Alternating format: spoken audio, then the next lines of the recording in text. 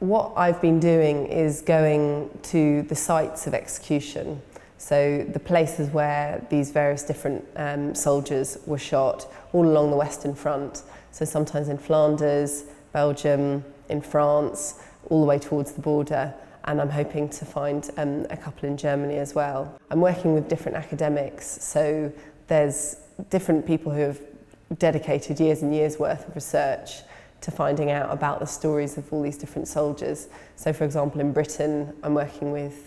Julian Pukowski, who wrote the book Shot at Dawn, and he has focused on all the British cases. And so I'll work with him talking about different cases, finding out if there are quite exact locations, because some of them just aren't even known about at all. I'm working with him, then Pete Helens, who's the director of In Flanders Fields Museum, and he's been incredibly helpful because he's based out there in Flanders and he's always lived in that area, so he's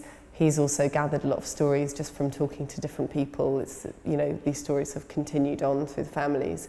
So in that case, I go out to Flanders, spend some time with him, look through different maps, aerial photos to locate exactly the sites where the executions happened. And then I'm going to these sites throughout the year at different times of year that echo the seasons in which they were shot, and then I'm photographing at dawn.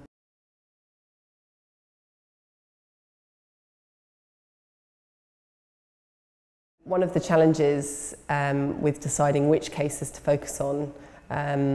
which people to focus on, has been really looking through all the different cases and thinking about what exactly it was that they did. And I suppose I'm more interested in the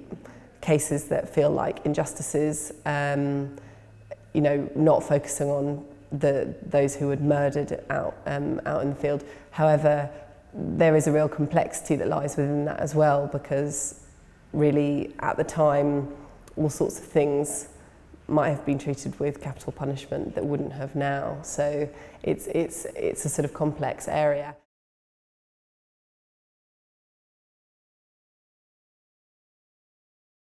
Well, it's been quite a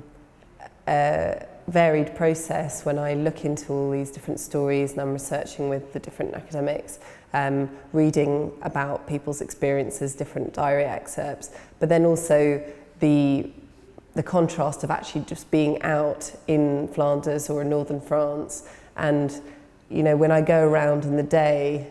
and I recce these locations and make sure I know where I'm going and everything, there's a sort of disconnect, because in a sense I'm working and I'm just trying to find where I'm going tomorrow morning at 5:30 in the morning or 6 o'clock.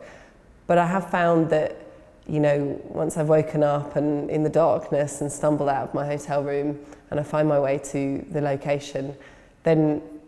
you set up the camera and you stop, and it's that moment when you stop that actually you start thinking about what might have happened there.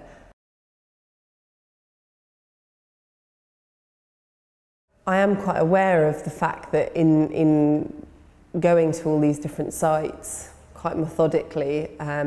always at this time of day, that I am in a strange way and a quite uncomfortable way